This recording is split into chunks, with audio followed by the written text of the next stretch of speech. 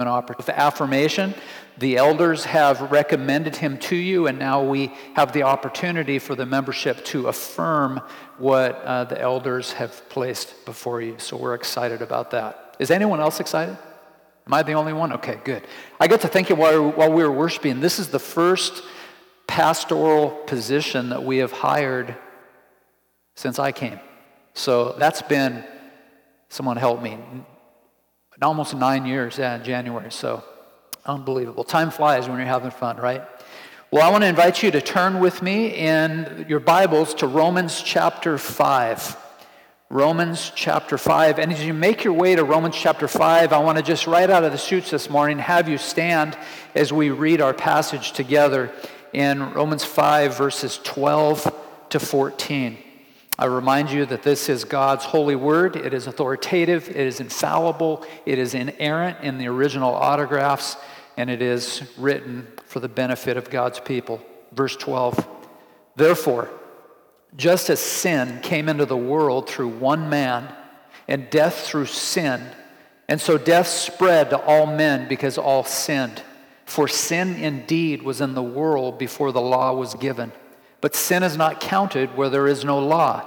Yet death reigned from Adam to Moses, even over those whose sinning was not like the transgression of Adam, who was a type of the one who is to come. May God bless the reading of his word. Let's pray together. Lord, we are eager as always to open your word, to read it, to meditate upon it, to study it, to be changed, to be transformed today as we come together as your people. We thank you for this lengthy study in the book of Romans, and I ask that you would continue to do a sovereign work in the life of this church family and also individually in the lives of moms and dads and boys and girls, all for the great name's sake of the Lord Jesus Christ. Lord, I pray that we would approach this passage with an attitude of sober-mindedness. I pray that we would approach this passage with eager hearts, with hearts that are ready to be molded, not hearts that react to the truth of God's word, but hearts that are ready to obey it. And so, Lord, we ask for a special time now that your Holy Spirit would apply the truth of this passage to our hearts and our minds today. In Jesus' name I pray. Amen. Well, the title of the message this morning is The Sin Virus, Part 2.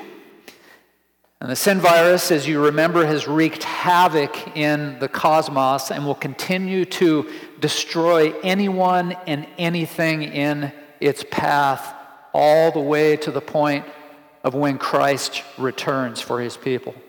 Last week, we began our journey in this section of Scripture, verses 12 to 14, by focusing our attention exclusively in verse 12, and we referred to verse 12 as the trajectory of the sin virus. May I remind you that John Frame said this about sin. Sin is a radical disruption of the core of our being. In sin, we turn from God's good commandments, his kingdom and glory and faith and love. It embraces rebellious disobedience, the kingdom of Satan, and evil attitudes. The great pastor from Wales, they called him the Doctor, one of the most influential preachers in my life, Martin Lloyd-Jones, said this about sin. Sin is an attitude of rebellion and hatred to God and a refusal to obey his holy law. Sin means that a new reigning principle has come into the life of man. It means that we are in a fallen condition, that we are depraved and guilty, that our habits and our practices are governed or controlled by this reigning principle. Sin, as John Piper has wisely said, is failing to be satisfied with all that God is for us in Christ. I want you to hear that and let it sink in. Let it soak in like a sponge. That sin is failing to be satisfied with all that God is for us in Christ. Or make it personal. Every time you commit a sin, I would challenge you to do this. to say, the sin I just committed reminds me that I have failed to find my satisfaction in the Lord Jesus Christ. The trajectory of sin, as we discovered last week, has three very important elements. We learned in verse 12 that sin begins how? With one man. His name's Adam. We learned that sin came, if you look at verse 12, sin, just as sin came into the world through one man, that word came is a word that comes from the Greek that means to invade. It means to enter the ranks. So sin, when Adam committed that sin, it invaded not only his life, but it invaded the cosmos. Everything changed at that point. That's exactly what sin did in Adam's life, and that's exactly what sin does for every single person. No one can escape its grasp. Every time a baby is born, that baby is inflicted with sin. One of my favorite Puritan writers, Thomas Watson, lists several ways that sin brings us low. I can just, in my mind's eye, I can see in this little book he wrote entitled The Mischief of Sin, the broad heading, Sin Brings Us Low. And he says this, sin brings man low in God's esteem. Watson says that sin brings man low in his intellectual parts. Now, what does that mean? He goes on to say this, that sin, since the fall, the lamp of reason burns dim. Have you figured that one out in our culture? That the lamp of reason burns dim. I remember when I candidated, I stood behind this pulpit, and Ethan, I remember you're a young man now, but 9 years ago, you're just a little scrapper, right? And I remember this, I made this statement. I remember Jason and Tanya, your mom told me this story. I quoted Steve Lawson. Steve Lawson said, sin makes us stupid. And Jason and Tanya, do you remember what Ethan said? He leaned over, I think it was to mom, and said, did he just call us stupid? Said, I didn't, but Steve Lawson did. But guess what, Ethan? I agree with him. Sin makes us stupid. Our rationality was affected. Our reason was affected. Why? It was owing to sin. Watson continues. He said that sin brings man low in affliction. He says, sin is the Trojan horse out of which a whole troop of afflictions come. Have you experienced that? You have been afflicted because of your sin nature. You have been afflicted because of your neighbor's sin nature. Every time your neighbor mows his or her lawn at 10 o'clock in the evening, you think to yourself, Pastor Dave was right. Thomas Watson was right. It has affected humanity. Watson says sin brings man low in spiritual plagues, that sin brings a man low in temptation, that sin brings a man low in despair. He went on to say this, despair is a God-affronting sin. It is sacrilege. It robs God of his crown jewels, his goodness, and his truth. How Satan triumphs to see the honor of God's attributes laid in the dust by despair. Despair casts away the anchor of hope, and then the soul must sink. That's what happens, all because of sin. And so sin begins with one man, namely Adam. Secondly, death came as a result of sin. The sin we saw last week is spiritual death and physical death and eternal death.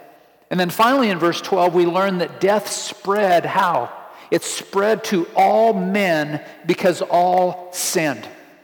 We put it like this, that the death sentence of sin affects each and every person, every boy, every girl, every man, every woman.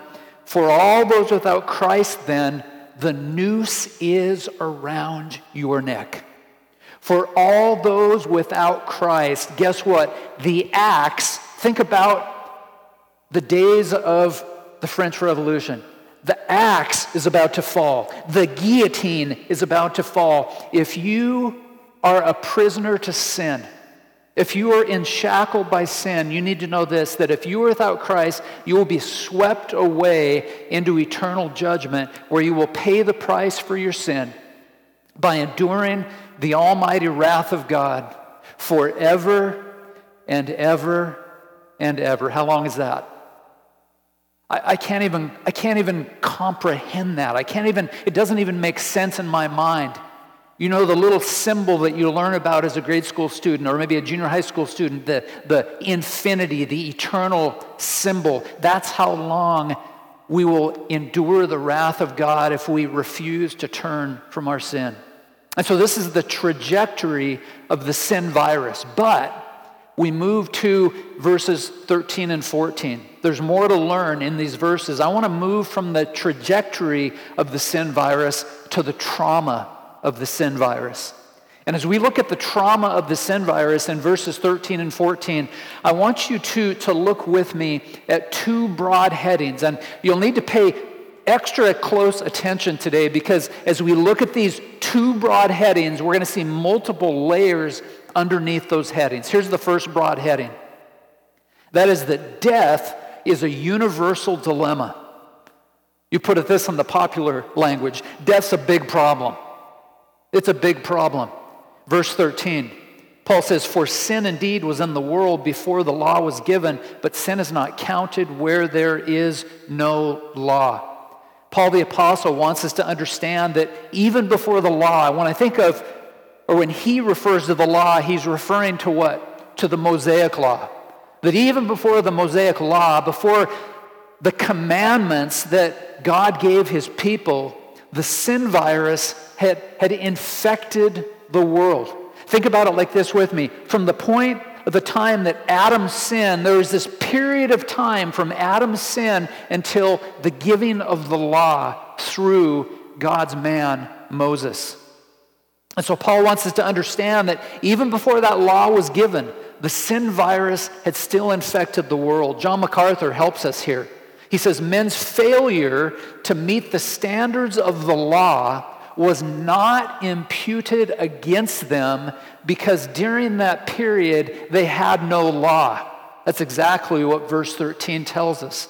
The word imputed is a word you should be familiar with by now. It means to be responsible or at fault, to be charged with a financial payment.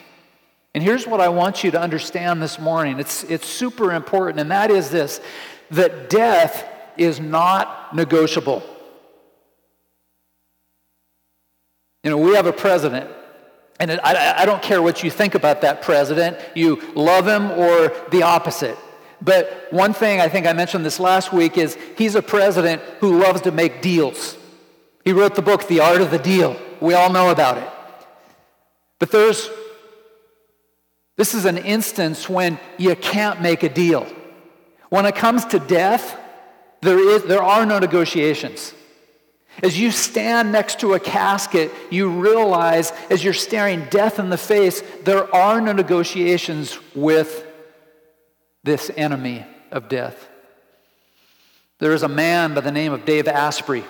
Most of you probably never heard of him. I've been intrigued with some of his theories and some of the things that he has written about in recent days. And this is going to all make sense for some of you. Jason, you'll find special interest in this. Is some of you ask me, like, where in the world do you get all your energy?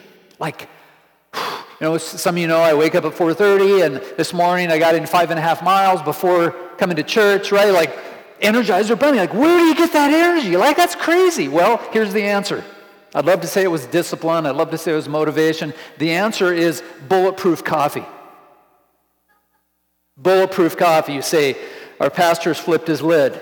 What in the world is that? Bulletproof coffee has 3 ingredients.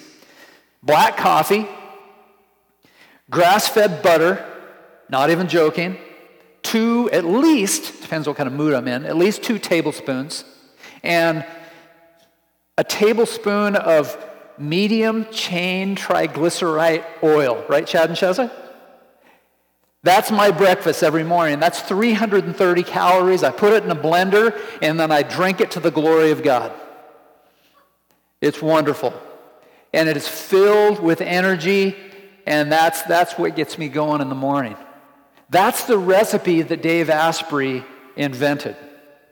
I remember reading in one of his books, and he's essentially an author that writes about health and wellness, and this is what Dave Asprey says.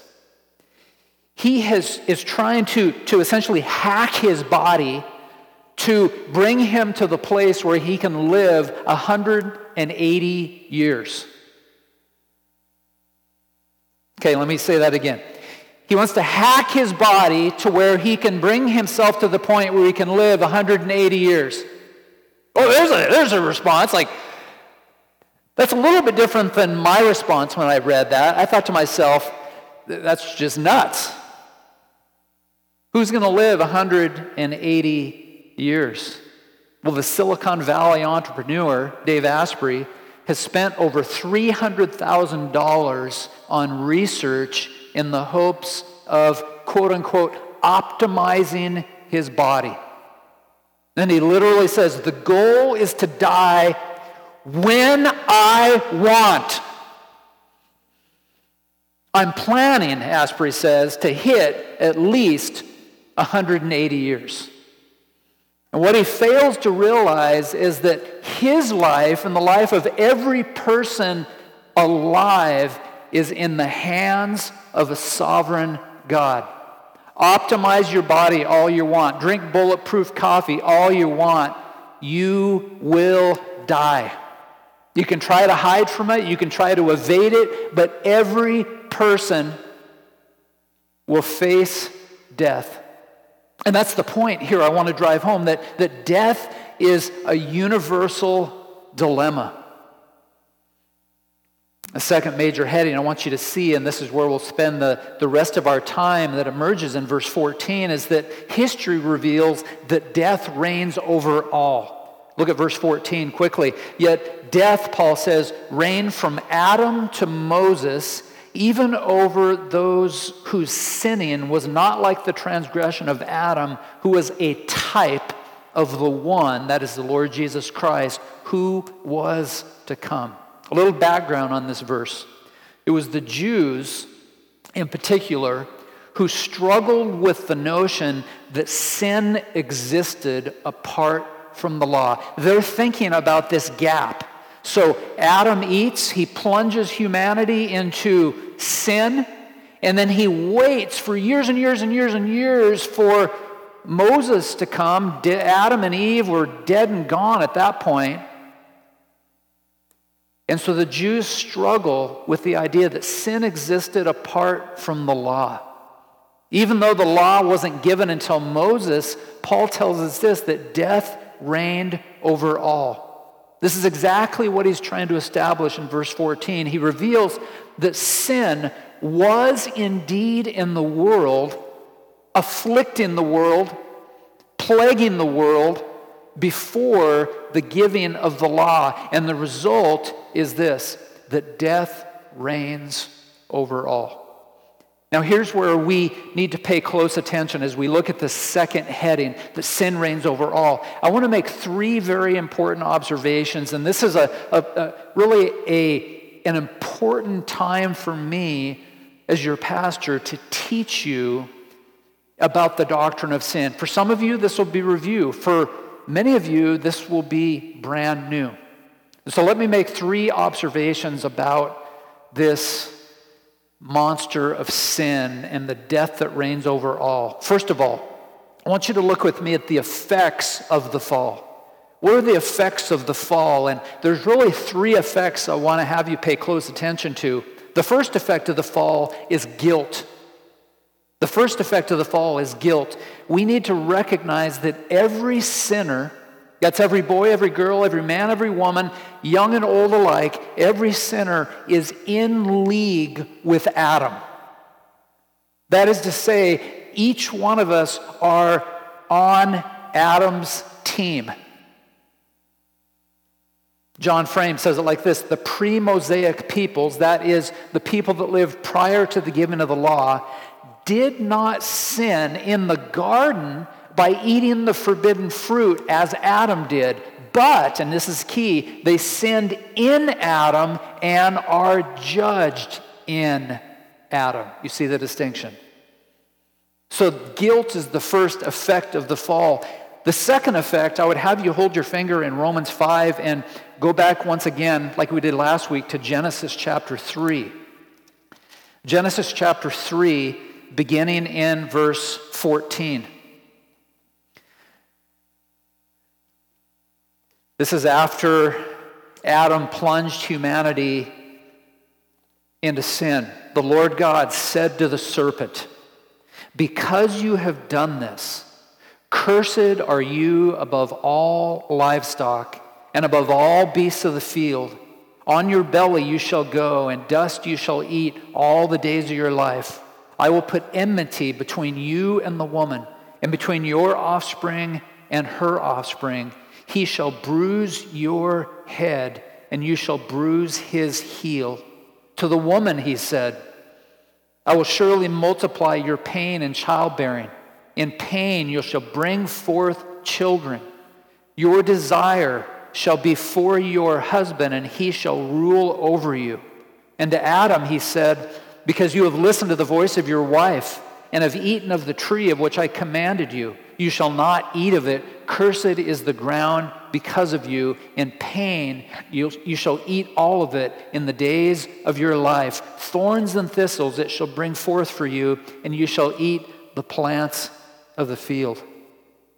Those of you that have been to our house know that we have this fence, and then behind the fence is this green belt, and then a little creek, and then just acres and acres of land. And it's beautiful until the weeds begin to grow up. And my wife will tell me from time to time, "Honey, you can take care of the weeds behind the fence." Well, one day my wife went to the store, and I was in the back doing the weeds and pulling weeds and spraying and kicking dust and all this kind of stuff. And I was starting to get frustrated.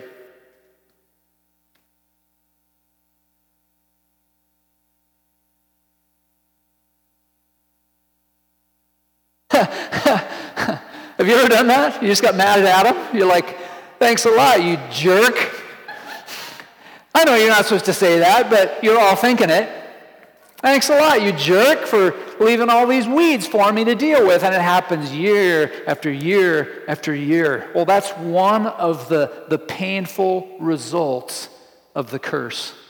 And so the punishment is spelled out in this passage that includes enmity between man and Satan, pain in childbirth, and toil and labor. And what's the ultimate punishment? We saw it last week. The ultimate punishment is death. The first effect of the fall is guilt. The second is punishment. The third effect of the fall is corruption, which describes the moral character of Adam and all of his descendants. Who are we? Who are we apart from grace? Who are we apart from Christ? And the Word of God spells it out in crystal clear terms. The Word of God tells us that we have depraved hearts. Right on the heels of the fall, Genesis chapter 6, verse 5. The Lord God saw that the wickedness of man was great in the earth, and that every intention of the thoughts of his heart was only evil continually. Will you say that with me? Only evil continually. Do you believe that? If you don't believe it, just go home and read your newspaper. Log on to the internet. Look and see what's happening, as I've addressed this a few times over the last couple of months, in major cities around America, from Seattle to Portland to LA to Phoenix to Baltimore to Chicago to Orlando to Louisville. We see that the hearts of men are depraved. We also see from Ephesians chapter 2 that evil people are dead in their trespasses and sins. David says, "I was sinful from birth." When he was conceived as a sinful being.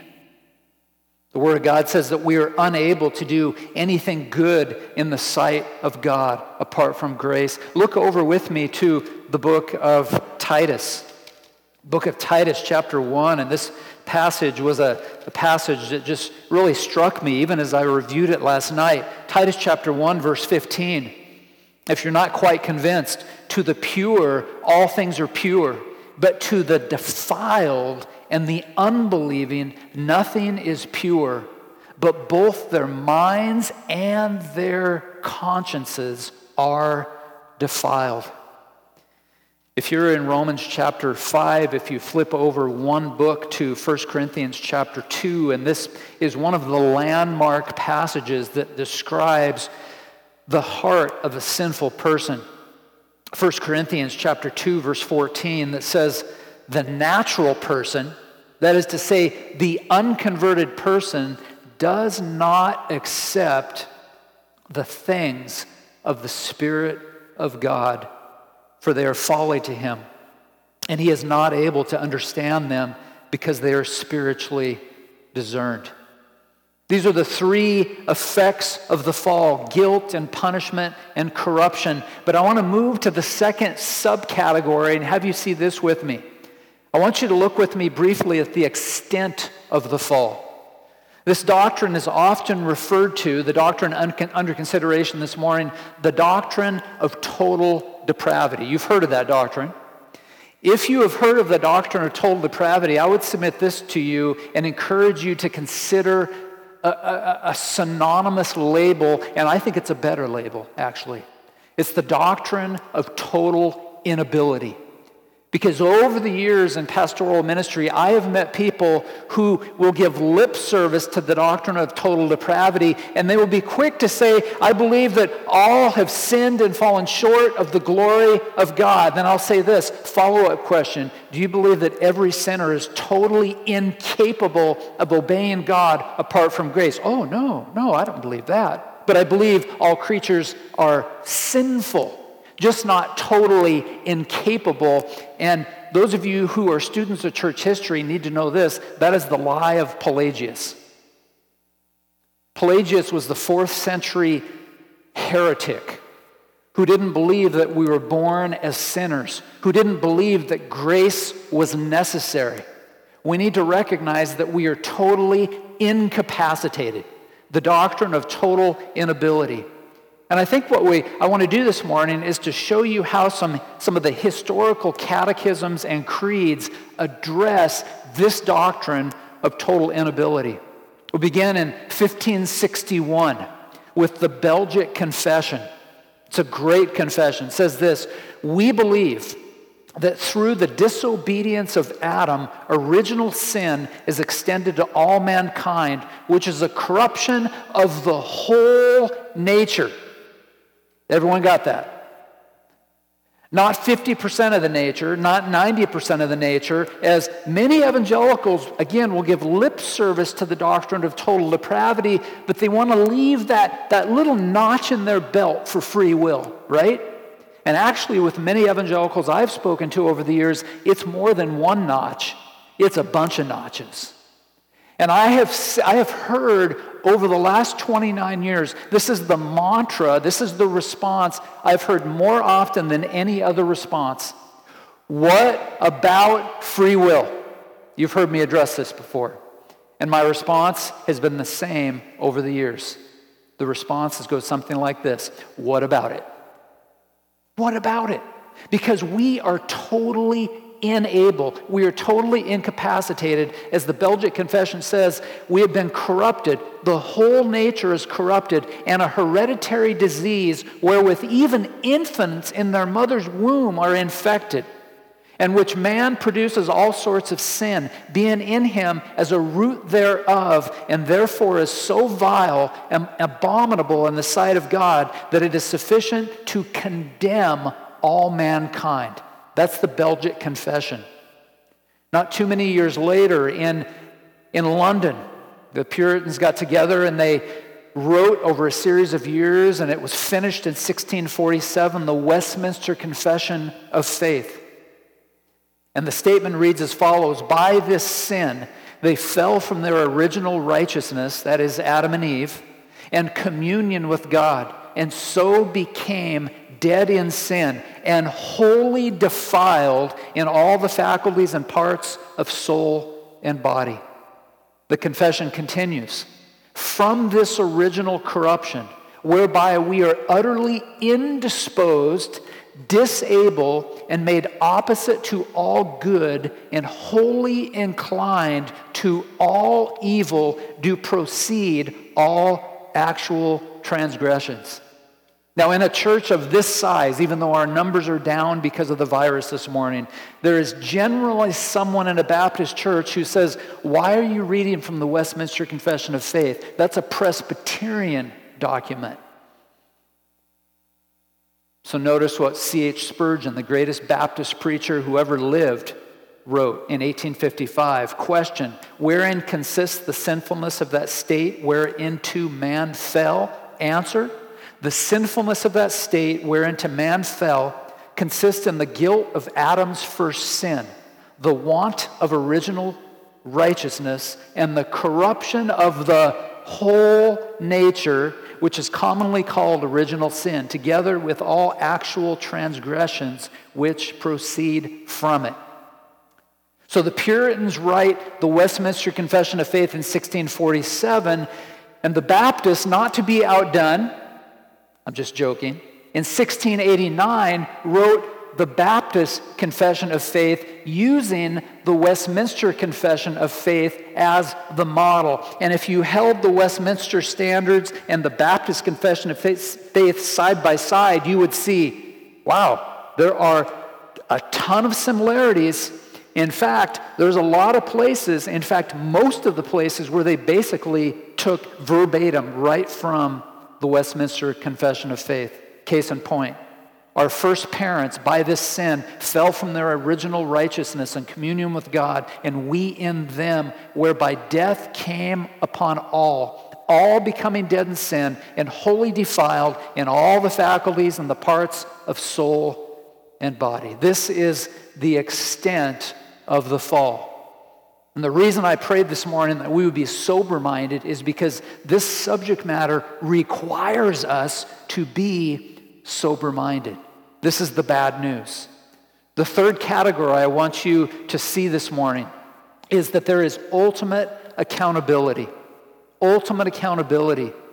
One preacher says it was not because of men's sinful acts, this refers back to verse 13, it's not because of their sinful acts in breaking the Mosaic law, which they did not yet have. We've looked at that. But because of their sinful nature, that all men from Adam until Moses were subject to death. That responds in clear terms to the Jewish argument that says something like this. How can a person be guilty of sin if the law hadn't been offered yet?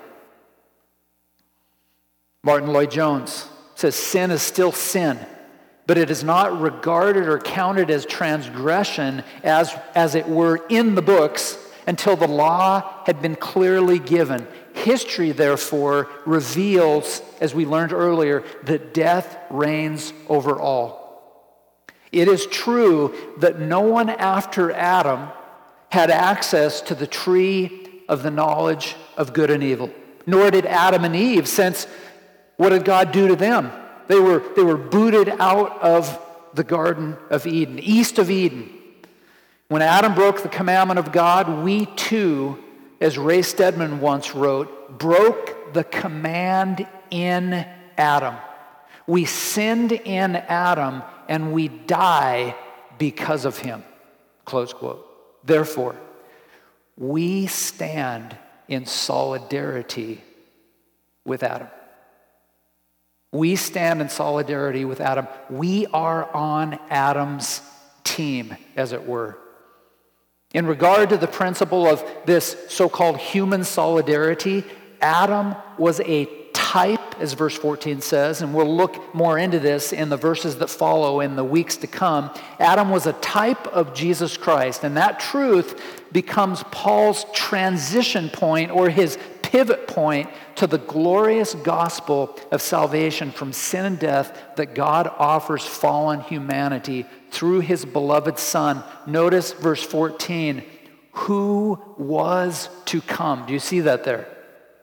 That yet death reigned from Adam to Moses, even over those whose sinning was not like the transgression of Adam, who was a type of the one who was to come.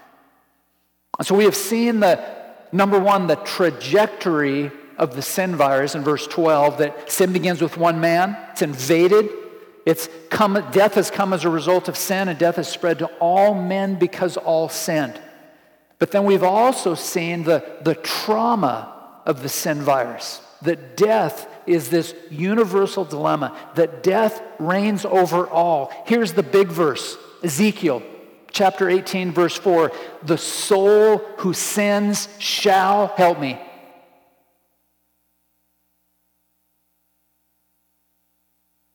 The soul who sins shall prosper. The soul who sins shall die. We will begin, Lord willing, in November to once again offer Veritas classes. And one of the classes that we're going to offer is a class on evangelism. My good friend Daryl is the one that just kind of Daryl, you put the bug in my ear. You did it a couple of times, and I'm so appreciative for it, like evangelism. When's the class on evangelism? Now it's coming, right? Do you know one of the greatest things you can do in evangelism is tell your unbelieving neighbor, your unbelieving friend, your unbelieving spouse, your unbelieving son, your unbelieving daughter, whoever it is, if they're unbelieving, one of the greatest and most powerful things you can tell them is this: the soul who sins shall die.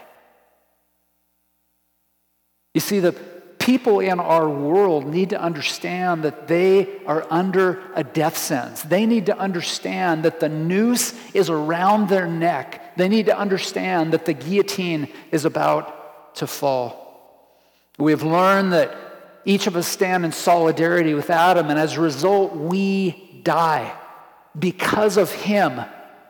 In the weeks to come, we will learn that there is only one vaccine. Those of you following the virus thing, there, I said it, the virus thing. Wasn't that nice? You know this about the virus thing, that there are a number of companies in America and around the world working on a vaccine. Word has it that we may get a vaccine shortly. Various companies all around the world. But we need to remember this. When it comes to the sin virus, there's only one vaccine. There's only one vaccine, and it's the Lord Jesus Christ. His death, burial, and resurrection. That's the only cure. That's the only vaccine. Why? Because the Lord Jesus came to destroy the works of the devil. There's a verse in 1 John chapter 3, and I think I'd read 1 John, I don't know, maybe dozens of times, all the way up to the point of I was probably about 20 years of age. And for some reason, I'd never really seen or paid attention to 1 John chapter 3, verse 8, that says this: the reason that Jesus came was to destroy the works of the devil. Amen? The Lord Jesus Christ came to give his people abundant life. The Lord Jesus Christ came to bring hope to the hopeless. Once again, read the newspaper, watch the news, log onto the internet, go into downtown Bellingham. For crying out loud, walk Main Street in Everson and watch the looks on people's faces. People are hopeless. And the thing of it is, they've always been hopeless. But COVID-19 has kind of upped the ante. It's raised the awareness. Racial relations in America have upped the ante. They've raised the awareness. Looting and rioting around American cities have raised the awareness that all along, as an unregenerate person, I'm hopeless. The Lord Jesus Christ came to set the prisoner free. He came to forgive sinners and give them eternal life. And so the question today is, do you know this Savior? It's a great joy of mine, as hard as it is to officiate at a funeral or a graveside service. It's gut-wrenching, right? But it's also my great pleasure when I know beyond a shadow of a doubt that the person in that casket or in that urn is now in heaven. What a pleasure. What a delight. And yes, we grieve. And yesterday we all grieved together as we remembered the life and legacy of our friend Esther Nyans. But we know this, beyond a shadow of a doubt, there is not one sliver of doubt in my mind that Esther trusted Christ. And right now, Esther trusts the Lord Jesus Christ, her Savior. And so the question this morning is, have you trusted the Savior? Another way of asking this question is, have you obeyed this Savior? Because to trust Jesus is to obey Jesus. There is no category in the Christian life to believe in Jesus but refuse to obey him. Jesus is Lord. Some of you remember the great controversy that erupted in the mid-'80s when John MacArthur wrote his now famous book, The Gospel According to Jesus. And the essential essence, the thesis of that book is Jesus is Lord. Why in the world that became controversial is beyond me. And it's still, to this day, controversial. People say this, John MacArthur says that you have to believe that Jesus is Lord. Duh!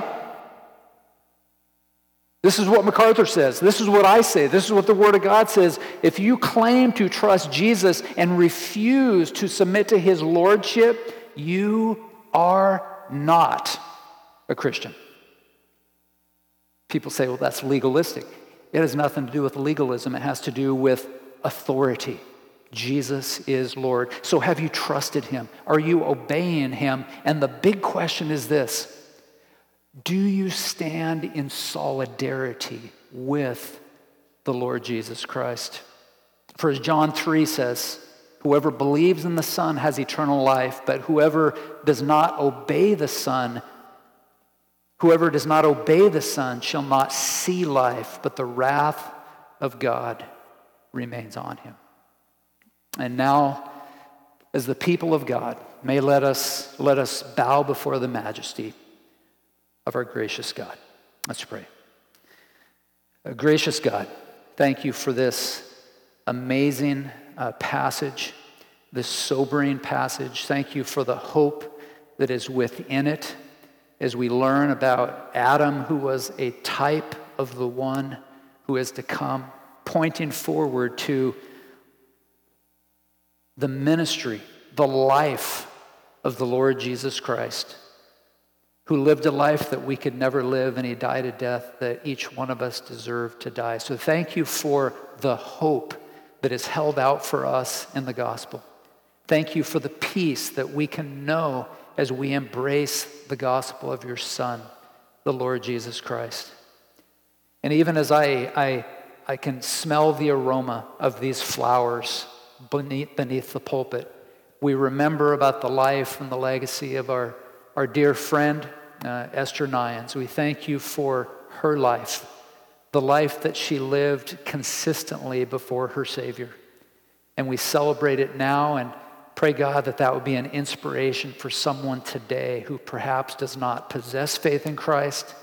And for those who do trust Christ, may her life be an inspiration that we would go all the way to the finish line, trusting Jesus, obeying Jesus, and clinging to the Lord Jesus Christ. For it's in his name we pray.